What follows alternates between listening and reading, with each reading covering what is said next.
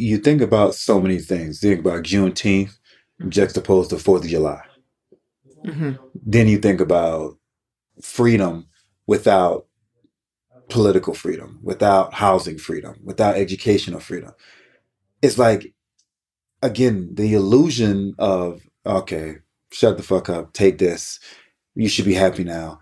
But we're really not going to give you freedom because it's going to mess with our way of life.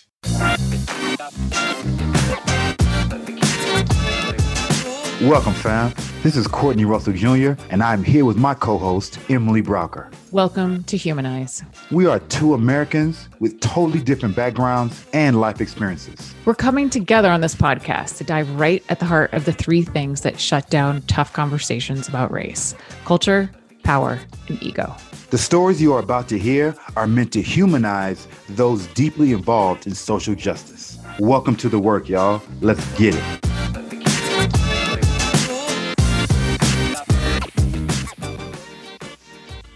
What's going on, Humanized family? We back at this thing one more again. Today, we're going to be talking about professionalism. We're going to be talking about whiteness, and we're going to be talking about just the definition, if there is any kind of separation between all of those terms. We debrief the great episode with Derry, and hopefully you enjoy it because we did. Thank you so much, Derry. If you're listening, hopefully you're listening to this. And let's get to this work, Emily. How you feeling today? Well, first I wanted to, so Derry had such an interesting take. His background is in communication, and he has a master's in communication, and he's worked a lot in corporate world, corporate spheres, as well as organizational culture of companies. And he mentioned to us that he grew up in mostly white spaces. So that was kind of his background and his context. We had a really interesting conversation, but we have to talk about something first before we talk about that. Courtney and I are sitting in the same room. Hey, yo. This is the first time we have ever recorded in person. Oh, wow. You should see the amount of gear we have set up. And we still had to call our editors right before the episode because we have no idea what we're doing. Well, hopefully we still bring that heat because... yeah. Whew. I mean, it's weird. It's kind of, how do you feel of being in person? I'm enjoying it, but I'm kind of scared. Wait, are you scared or are you uncomfortable? Oh, shit. Okay, I'm unsafe. Hopefully you feel safe. No, I feel good. It feels like a conversation we're about to have about a great, we always have great conversations, but it feels more authentic to me. So that feels good. It's just weird. It's an adjustment. It's an adjustment. You know? I don't have headphones on. Exactly. I've never talked to Courtney without headphones on. I feel like we're doing something wrong, basically. Pretty sure we are. So yeah, either this episode is going to be amazing or please forgive us for this episode. Yeah. Those are the options. Yeah, if the sound quality is not so good, just be like, oh, those two, they're learning so much. Exactly. We'll get it right. We'll get it right. Yeah. Oh, man. But it's super fun to be here in person with you. I'm loving it. Yeah, in the same room. And hopefully get to do a lot more of this with we have to. Guests as well and so forth. So, yeah, it's exciting, but it's an adjustment. We can do it. Man. So, what's coming up for you? How are you today?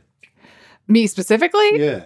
Besides the excitement of us. Yeah, I mean, I think it's exciting. I'm getting excited to go on a plane with my family for the first time in forever. That'll be next week. So I wish it was more like, feeling like I was getting released from the chicken coop, but like my kids are young, so they're not vaccinated. So it feels like a big, leap of faith in the system that they're recommending, and they'll have masks on, and they're not great. Well, I mean, the youngest isn't great with wearing it, so I don't know, but it'll be amazing to be with family again. Yeah, that's cool. Yeah.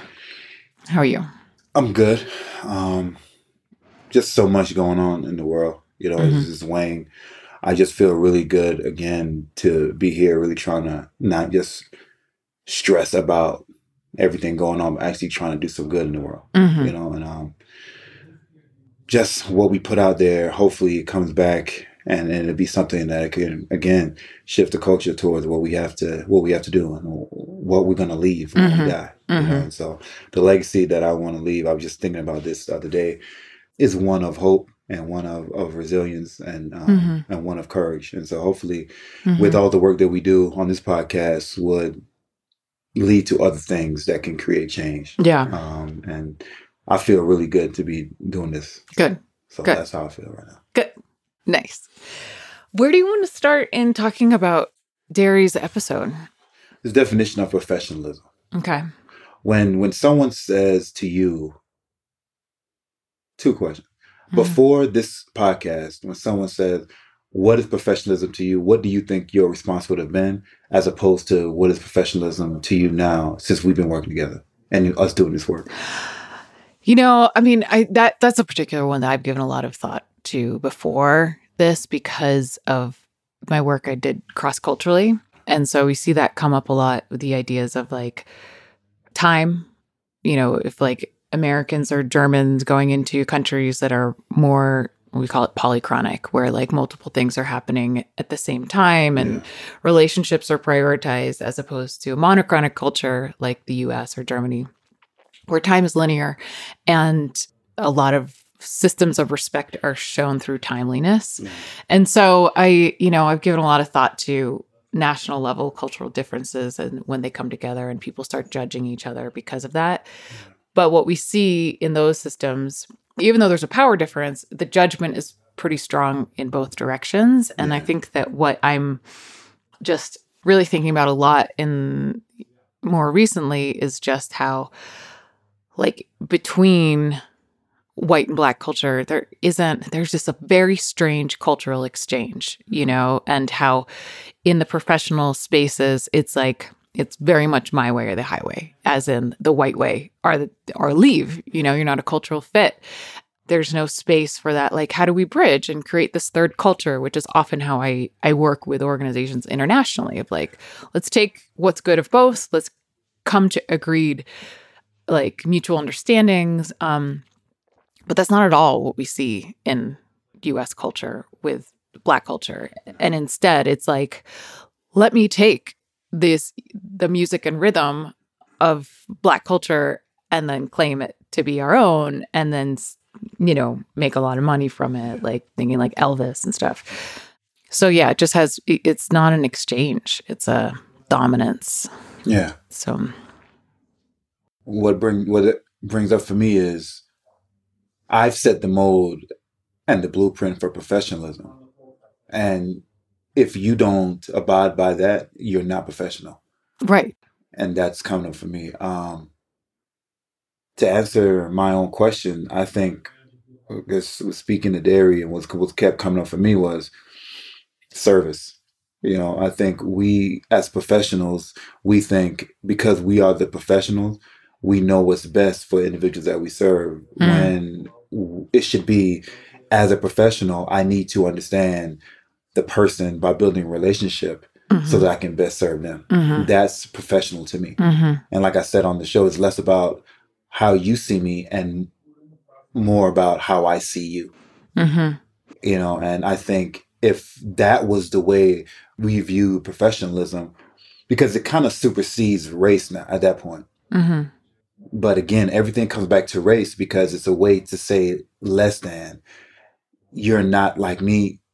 There's a difference. Our brain sees patterns and how we're not raised, but like socialized. We feel as though black people or people of color are different and their differences should be, and not all white people, I'm saying that, but what it comes across as to people of color is, I don't want to be you. However, I want what you have and I want to benefit from the great things that you bring to the US, but this is still my country. Right. You know what I mean? So stay in your lane, give me your shit now, but you will never be us. But we want to benefit at your risk. Yeah, like pick and choose. Yeah. Like I want this piece, but I don't want you to wear hat to work. You know? Okay. And yeah, there's like a picking and choosing that goes on. And I imagine that feels pretty Exploitative. Yeah, exploitative. Yeah. Yeah. It does. Mm-hmm. It does. I mean, we were talking about white culture, whiteness. Are you proud to be a white person during our last episode? Mm-hmm. And again, you should be proud to be a white person. Mm-hmm. But what is your pride steeped in?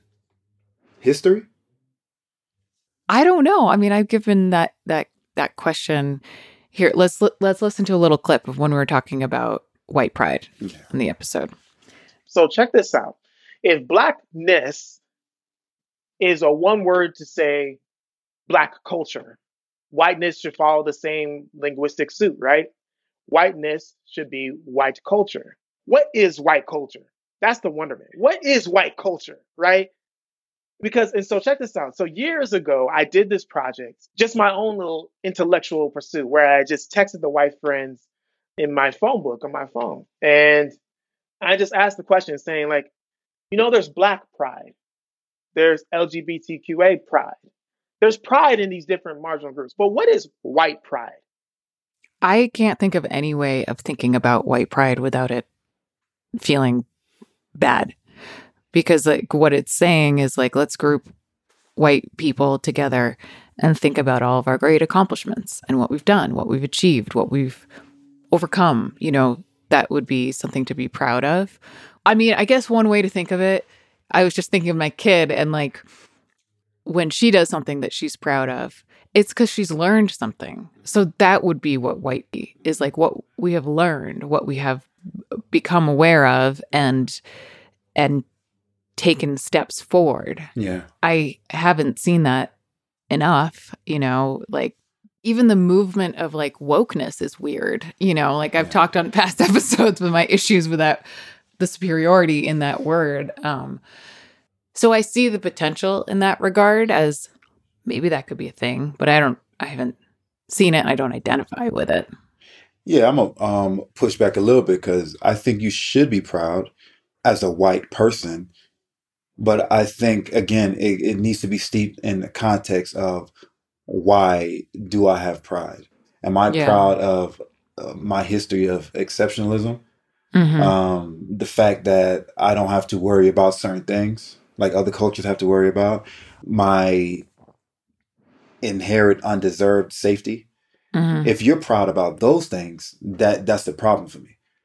Right. It's like I'm proud of the medical advancements we've made. Oh, but at what cost did we make those medical advancements? Exactly. That just doesn't like... And that's why, and so it's a different means of pride and origins of pride. Mm-hmm. Like people of color should be proud, not only because we're still living, but also because we have contributed to this country. Mm-hmm. If you go to war and I am going to war with you, a black person and a white person, we both should be proud that we fought a war and won together. Mm-hmm.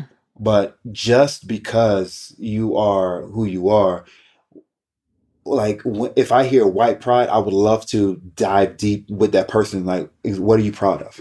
Right.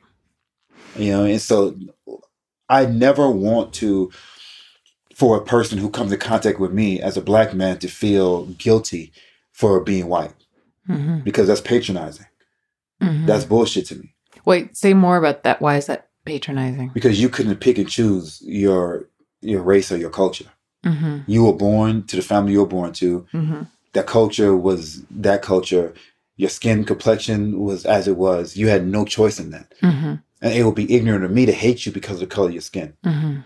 And so if I'm fighting a fight for equality and freedom, how hypocritical of me it would be to say, I hate you because of your skin color. Even though people that look like you may have fucked over my ancestors, I need to get to know you as a person before I like you or dislike you. Mm-hmm.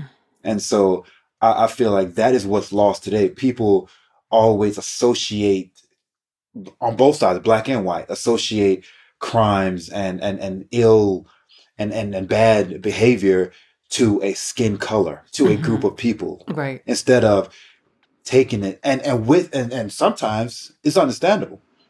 When we talk about the riots that happened in 2020, do I agree with busting out a store? Hell no.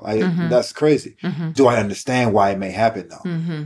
When you don't give people a voice long enough, people bite back. Mm-hmm. You know, and we always say if you beat a dog long enough and mistreat a dog long enough, sooner or later that dog may bite you. Mm-hmm. You know, and so I think that is what happens a lot of times. But in order for us to really really cross a bridge, we really have to understand, like, what is it going to take for people that don't look like me to really understand my struggle? And that's Mm-hmm. not through hate. Mm-hmm. That's Yeah. through understanding. Right. And so if we talk now, let's talk about professionalism and Mm-hmm. whiteness and Mm-hmm. supremacy. If I'm a white man and a black guy with long hair comes in with his hat to the back, I shouldn't see that as unprofessional. I should see that as different. Right. That would be great if that happened. That's what, yeah. That's And what, it would even be great if it's like, oh, well, that's a different style. Mhm. And, you know, whatever, maybe that fits. Or we let's say everyone has to have their hair short. Like, Yeah. that's the thing. But what's happening is that they say, like, a person sees long hair and they're like, not only does that hair not fit, they're probably not good at their job. Right? Like, it's like this whole thing of Yes. judgment, because the way that we work is like one thing ticks us off. Yeah. And then it's like, we can't keep giving that person the benefit of the doubt. Like, Yeah. now I don't know if I'm going to turn to that person as a you know, consultation on this problem that I'm trying to figure out at work. Mhm. And we know that the way that, like, in groups work in the professional space, when you have certain people that you turn to just for help, right? Like, will you help me figure out how I'm going to do this? Those people in your in group are going to be groomed for success because they're going to know more information about the company. They're going to be tapped Yes. to take over when that person leaves because, Yeah. oh, that person already knows what's Yes. happening. Exactly. So if you're not, like, making sure that there are people that are different from you in your in group, then you're constantly going to be excluding people. And the way that these organizations, especially in Colorado, which is, you know, I work a lot in Colorado, most of them are mostly white with Mhm. like a few minority identifying people at the organization, and Yeah. they just get their turnover rate is so high Yeah. because they're not given access to that. And it could just be, oh, this person looks different, Yeah. or this person has an accent, you know? 100%. So if we could just say, like, oh, different hairstyle, I don't like that hairstyle, but I'm still going to ask that person for help. Like, but that's not what we see happening. No. You brought something up, excess. You know, again, when you take away someone's access, you take away someone's education, you take away someone's learning, Mm-hmm. and you take away someone's potential for growth. You know, and it's just like I didn't know I enjoyed being on the river like I did Right. until I was given access to experience that. Yeah. And that's all poverty is a lack of. Right. It's a lack of access to everything that can save your life, educate you, feed your family. Mm-hmm. And so it's even a lack of breathing properly. Like, we live in substandard housing and everything. It's a lack of everything across the board. Air pollution. Everything. Uh-huh. And so if I have a lack of, or I don't have access to, how can I ever be expected to read well, to write well, to understand, to grow, to not see the person who has the access as an enemy or not? Mm-hmm. So it's like this system is set up for me to hate you. Right. Wait, let's listen to a little clip because we were talking about access and white people shit too with Derry. Yeah. So hold on. The footnote of what Courtney's talking about here, of like white people shit, is truly an access thing, right? Because reading, the reason why reading is white people shit, because we were kept from being able to read from white people. White people kept us from being able to read. So since they kept reading from us, that means they must own it. Equals white people shit. Right? Yeah, I mean, I just feel like when you look at all of these manifestations of racism today, it's just subtle echoes of what's happened in the past with, like, people who were enslaved were freed, and then Jim Crow systems were set up and police were set up, and like all these, basically it was like, yes, okay, you're free, but you can't actually access any of these things that will help you be who you want to be and help you gain prosperity in the country that you now live in, because you were taken away from your country and your ancestors were. So can't get access to those places. And it's the same thing that is like the access in the corporate pipeline. Like, yeah, you can get hired in, good. Like you made it through the first hoop, right? Of like, first of all, getting your resume called back because maybe you had a name that wasn't like a typical Anglo name. And you got through all these, interviewing processes where people have all these biases and they're already picking up on these things. And then you are hired, and then you come in and you don't have access to climb the corporate ladder and to get paid good money and to be given insider information. And it's just like, it's not, I mean, it is an evolution, obviously, since, however long ago, but it feels like a twisting, like painful, grating, like so slow evolution where we're just keep going in the same patterns. You think about so many things. Think about Juneteenth juxtaposed to 4th of July. Mm-hmm. Then you think about freedom without political freedom, without housing freedom, without educational freedom. It's like, again, the illusion of, okay, shut the fuck up, take this, you should be happy now. But we're really not going to give you freedom because it's going to mess with our way of life. Yeah. That's what always comes up for me. You say that, you've brought up that like you should be happy now, and it's one of the most like painful things to hear when you bring that up, because it's echoed throughout our culture of like, you should be happy. I'm like, you should be happy you're not a slave? Like, that's an insane thing to say, and yet it's a tone that you've said that you experience all the time. How can we live in a white supremacist culture when we had a black president? Right. And when people say that comment, who are not in politics, I'm like, all right, cool. But when you're in politics and your job is to understand politics, and you say, yeah, critical race theory is some bullshit, we had a black president, why do we want to make it seem like, that goes to show that you have an agenda because you know better. Mm-hmm. You know the president, if you know government, the president doesn't have as much power as presented. Right.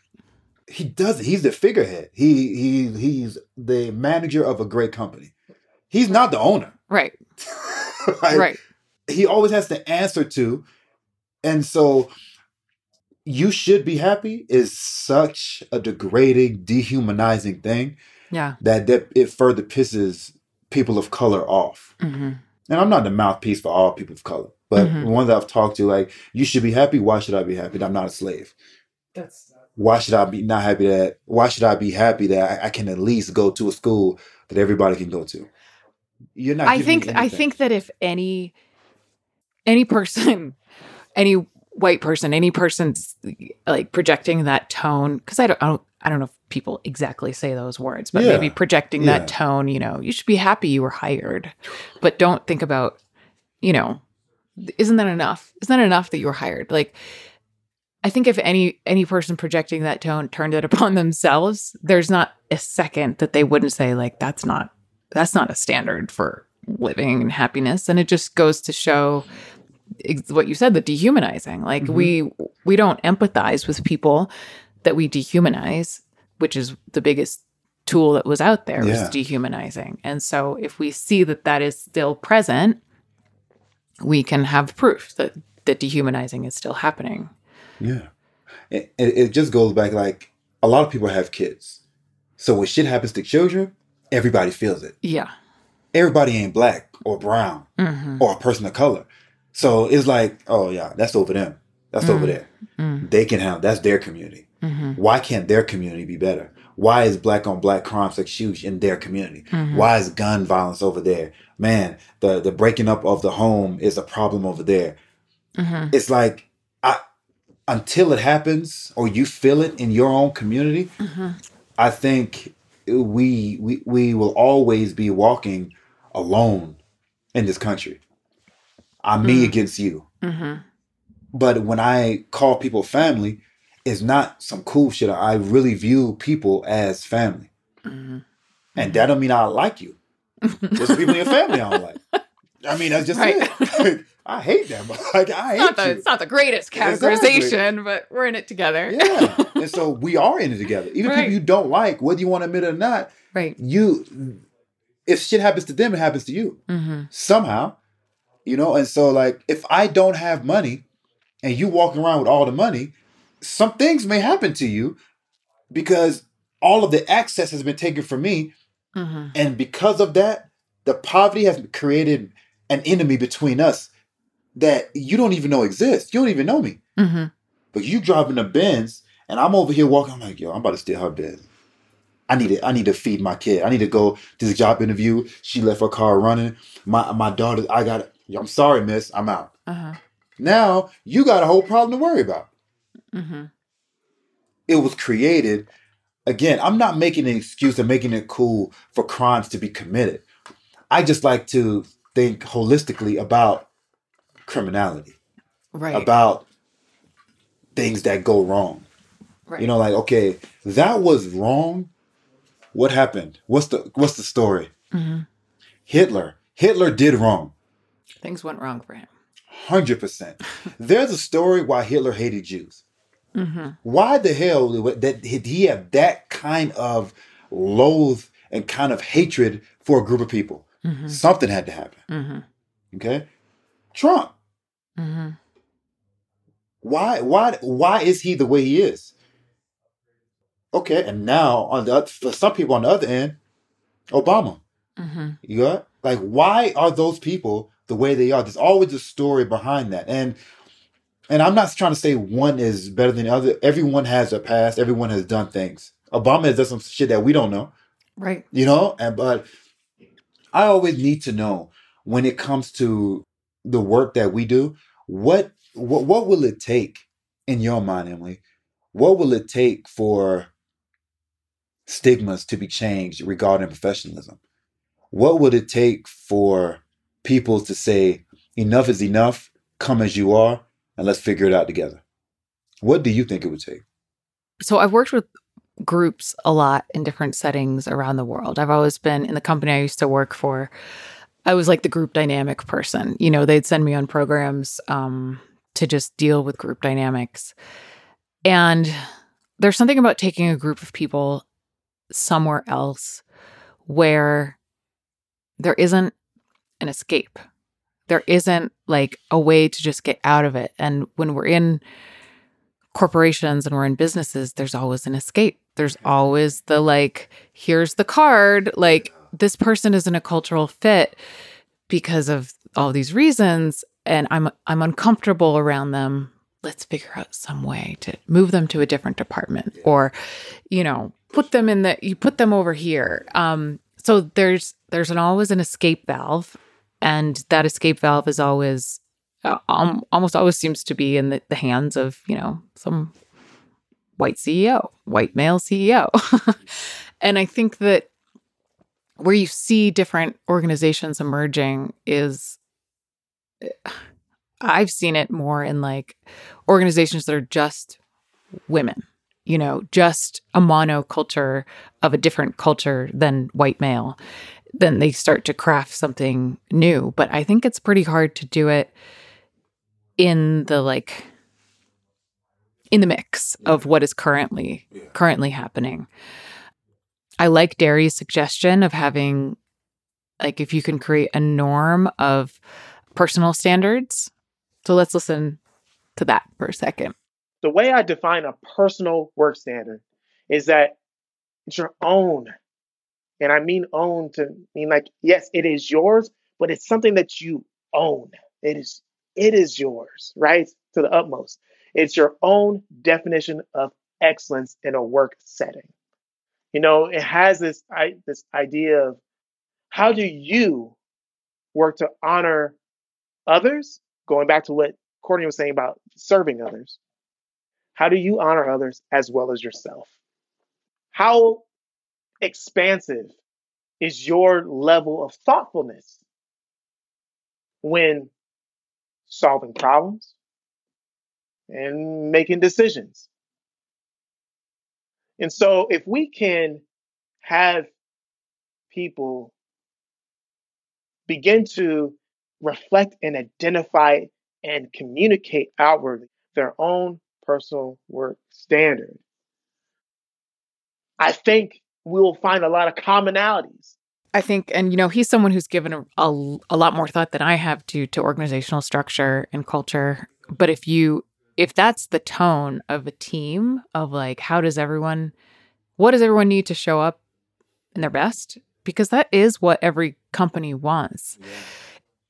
Like, what do you need? That's the constant conversation. I think that could be a pretty big culture shifter, as long as there wasn't an easy escape valve, But who sets the tone for what is needed, though? What is needed where?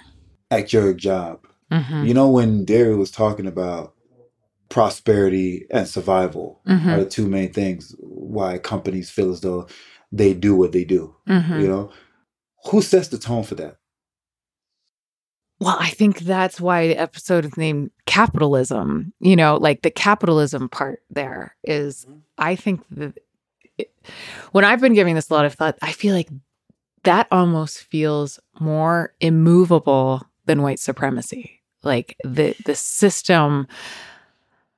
I think I'm a little bit more anti-capitalist than you. I just think that the system is set up where ultimately like these strings are getting pulled by financial decisions. Like we can't do that because of the optics of we can't just write that money in to serve that community that we're trying to exploit by taking this out of it. We can't just do that because the board will never approve that. And that's, I think that capitalism pulls the strings. Yeah. What do you think? Everything comes back to economics. Yeah. Slavery was because of economics, healthcare, but the protection of a certain class of people because they feel like they offer most toward the capitalist system. So let's protect white people. Because if you protect those individuals, the country was created to protect people that look a certain way. Right? Now, the economic structure that's in place today is mainly more white men, and so if more white men are protected, it'll be better for the country at large. That's how we feel. So you have a few black and brown and women millionaires, billionaires, but at the most part, the 1% is filled with mainly white men because that is the country is driven by that impression of success. Trump was given the highest, the most powerful man in the world because he represents success financially. Right. And so, theoretically, like even black people say sometimes like, why would I not want Trump to be successful? Because he's a rich guy and he knows business and we need to get more money. And okay. Wait, did you hear that Jeff Bezos just spent $28 million to go on an 11-minute trip into space? Yes. How can that even? Because what is that for them? I know. I was reading an article. It was in the New York Times kids section. I was reading it to Dakota this morning. I was like, Sam, this is unreal. He's like, Jeff Bezos just earned that in the time that you were reading that article. 100%. That's crazy. Why does that much wealth need to be consolidated in one person? It doesn't need to be consolidated, but I feel like the culture that we have in the U.S., our professionalism, also we have a culture of what success is. There's someone to strive to be, and that's Jeff Bezos. Like, who doesn't want to spend $28 million in 11 minutes. Who doesn't? Like if you Who had the doesn't want to option- be in the position to be able to do that? Yeah. If you had the option to do that, you may not do it, but that would feel good. But I mean, anyway. That would be crazy. You see, again, access. Access. He doesn't have a He lack has of ultimate access. all of the access. So Yeah. to that point, is he free? I mean, we could go down a rabbit hole talking about corporate culture at Amazon. Is he free? Do you think that? Is he free? Yeah. So I don't personally know him, but I would imagine that he is a deeply troubled, deeply haunted individual. I think to take advantage of that many people, as he does in his corporate model, I can't imagine. I don't want to. That's what I'm saying. So your definition of freedom, or our definition of freedom in the U.S., is financial freedom. So that But it's also the mental freedom, like... We don't care about mental health here. What are you talking about? Like, really? Yeah, I mean, I guess, it's worth setting up the definition of, like, if we're talking, because that's what we talk a lot about freedom on this show. I mean, what do you think it's financial? What do you think the definition of freedom is? When you got someone from poverty and you say, what, 28 million, being able to spend $28 million, first one, yes, 100%. But now in my life, nah. Mm-hmm. Freedom to me is being able to always say yes to possibilities. And you don't need to be a billionaire to always be able to say yes to opportunities. But you need the opportunity to say yes to. Exactly. You need to be able to have access to those opportunities. Right. And then, to me, you're truly free. So there's not a number that I need to be making as an entrepreneur to say I'm free. However, if there's something that I want and I need and I want to help and I can't get it because of finances, I got some more work to do. Mm-hmm. If that makes sense. Like if I said, you know what, I want to fly over here. I think I need a jet. Okay, cool. I'm closer to freedom then. Like, okay, I can afford that. Mm-hmm. Or there's a building over here in this side of town that I can do a lot of good for a community. I can buy it outright. Now we're talking about freedom. Mm-hmm. There's a school I want to create for at-risk youth. Oh, yeah. I got that in the budget. We can do that. I can be free. So you don't have to be Jeff Bezos to do that. That's what I'm saying. So if there's a way, there's not a number. If you're asking me what is my number, there is none. Uh-huh. But if you're asking me when will I feel like I'm starting to achieve true freedom, when I can elevate others to live a life that they would possibly never have. So for your definition of freedom, it's more like you could be the opportunity creator that 100%. People could then say yes to. 100%. When I walk into a room, when people start to say, oh shit, okay, I'm starting to be free then. When I walk into a room and you was telling this person, no, they can't go to med school because of this money. No, they can't go to law school. This mother can't pay her rent. This community's at risk. They need to clean up the lead pipes. And I go in there, clean all this up. What's the bill? Send a check over to the office. We'll handle that. Now I'm shifting. Like there's nothing. What can I do? That's when I'm free. Because I'm creating freedom for that mom and her family. You know, and like if I go into a person to have the ear of a president to commute some sentences because of who I am, and just to really start to address mass incarceration, I'm free because I have influence now. I would rather have more influence than more money.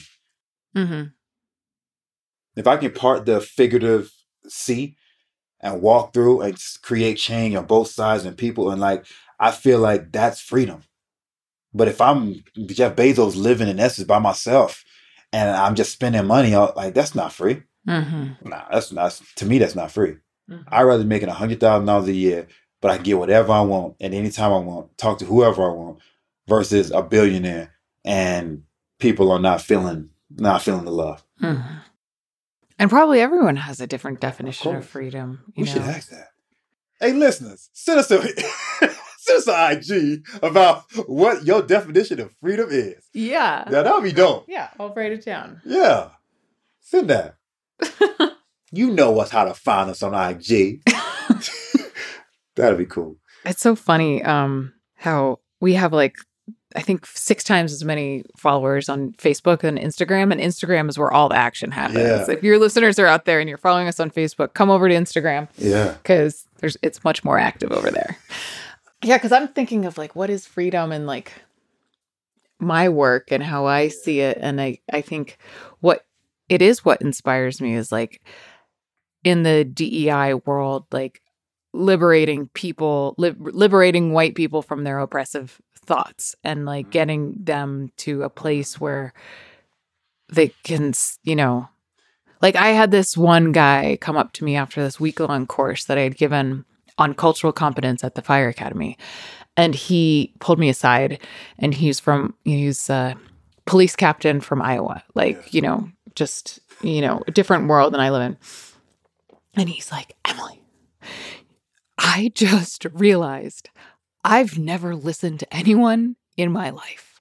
And I was like, what? We had not been talking about listening. Like, let me just tell you. He's like, yeah, I just like have a constant running thought about like who this person is. What are my judgments? What am I going to say next? How do I position myself? And he's like, I've never listened. Wow. And that to me was like the hugest reward of like teaching, you know, like, oh, wow, you just got liberated from yourself, you know? You may have a harder job than me. Well, it's pretty like deep psychological work. Yeah. Because people in the culture I'm coming from are waiting, whether they want to admit or not, for something or someone or some entity to create situations so that we can see a path forward. Yeah. People on your end feel as though they got the shit covered. They're running away from change. So yeah. It's like herding cats over there where you at. It is. It is. And a lot of those cats have to like run, you know, like if I'm working with a group of 20 and I can get through to 2 or 3, that's winning. That's a win. Yeah. And 100%. It takes a lot of grit to keep going, but those people who come back to me 6 years later and like that session changed my life, like yeah, but every now and then I just like to do accounting, you know, some black and white, like plug the numbers in and you get a result. And no, not this. Yeah. No. So like for you, I can imagine you and your social circles and your groups, you're becoming a black sheep. Like you becoming like a person who is like, damn, she's saying a lot. Like, no, because because y'all live in professional world. Yeah. I mean, like, so in those circles, I was thinking of like more of my social circles. Yeah. In the professional circles. I think that what I'm bringing in is probably like a little radical for a lot of companies and risky and edgy. And I'm pretty sure, you know, losing some work. NWA of professionalism. Okay. Yo. Yeah, totally. Okay. Totally. I'm in the studio with Eazy-E. What's happening, man? Let's get it. Oh my God. Oh shit. Oh my God. Yeah, but like I say that but like it's not that radical, right? Like I'm just saying like, hey, can we like create space for people to show up their full selves? That is radical. It's apparently radical. It is. Like if they're emotional one day, is there space for that? If they have to take care of childcare, is there space for that? If they want to wear African prints, is there space for that? You know, like that's radical. That's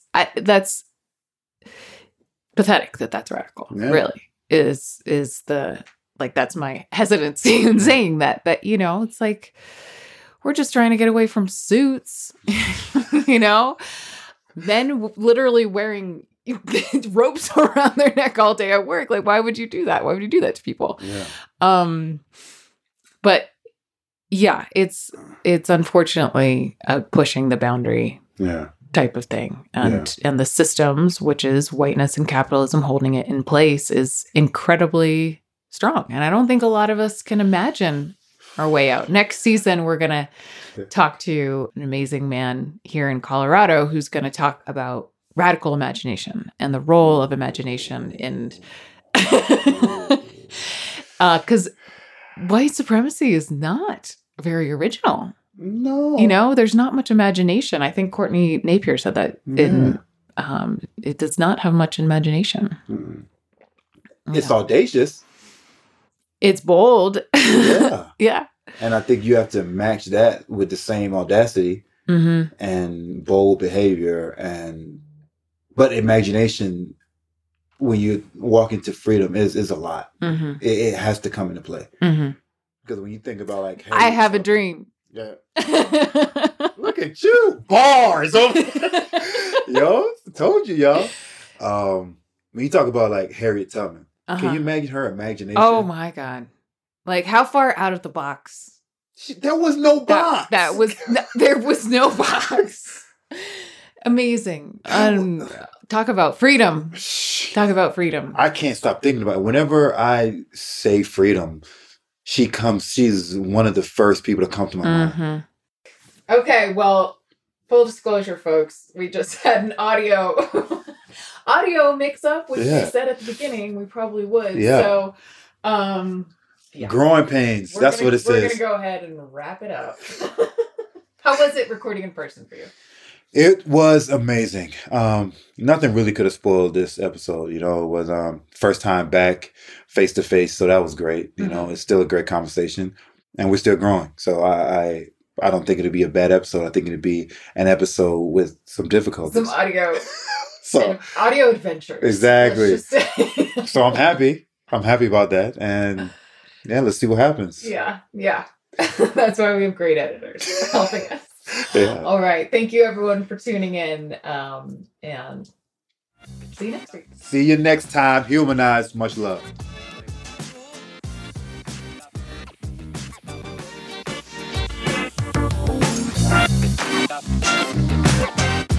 Thanks for joining us on this episode of Humanize. Please remember to like and subscribe to our podcast so you don't miss an episode. Join us on Instagram or Facebook to continue this conversation at the Humanize Podcast. Let us know if you want to learn more about the professional trainings we offer. And of course, tune in next time as we continue the work. Thank you and much love.